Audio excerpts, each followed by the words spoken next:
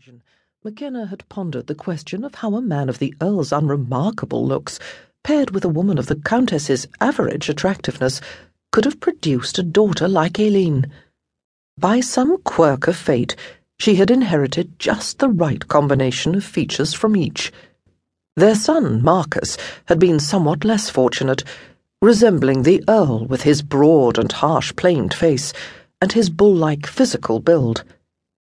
Little Livia, rumoured to be the result of one of the Countess's extramarital affairs, was pretty but not extraordinarily so, lacking her sister's radiant dark magic.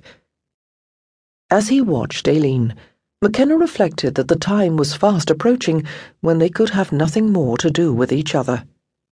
The familiarity between them would soon become dangerous, if it had not already. Collecting himself, McKenna tapped gently on a glass pane of the French doors. Aileen turned toward the sound and saw him without apparent surprise. McKenna rose to his feet, watching her intently. Folding her arms across her chest, Aileen regarded him with a scowl.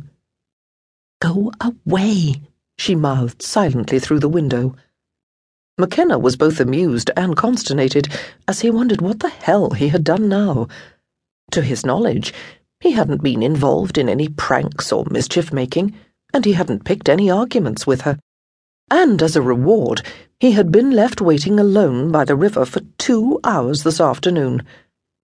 Shaking his head stubbornly, McKenna remained where he was. He reached down to rattle the door handle in subtle warning. They both knew that if he was discovered on her balcony, he would bear the brunt of the consequences, not she, and it was for that reason, to preserve his hide, that she reluctantly unlocked the door and opened it.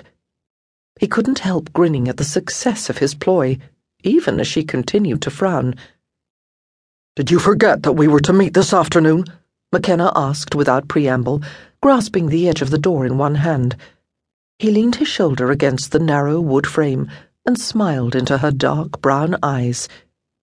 Even when he slouched, Aileen was forced to crane her neck upward to meet his gaze. "No, I didn't forget." Her voice, usually so light and sweet, was edged with surliness. "Then where were you?"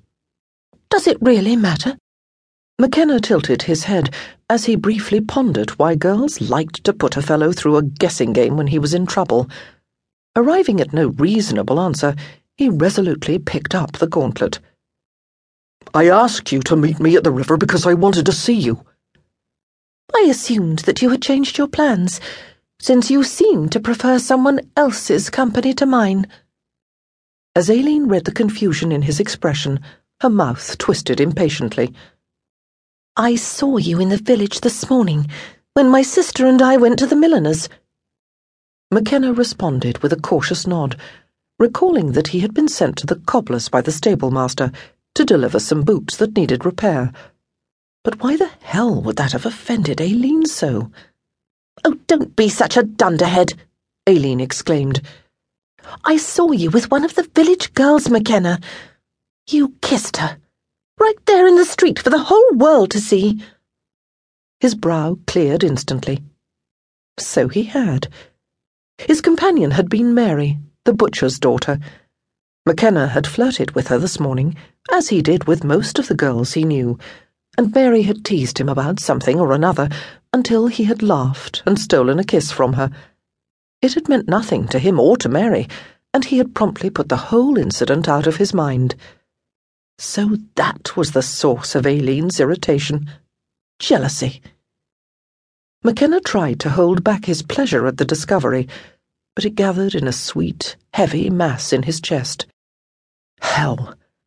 He shook his head ruefully, wondering how to remind her of what she already knew, that a daughter of the peerage shouldn't give a damn about what he did. "Aileen," he protested, half lifting his hands to touch her, then snatching them back. "What I do with other girls has nothing to do with us. You and I are friends. We would never. You're not the kind I... Damn, there's no need for me to explain the obvious." Aileen looked at him in a way she never had before, her brown eyes filled with an intensity that caused the hairs on the back of his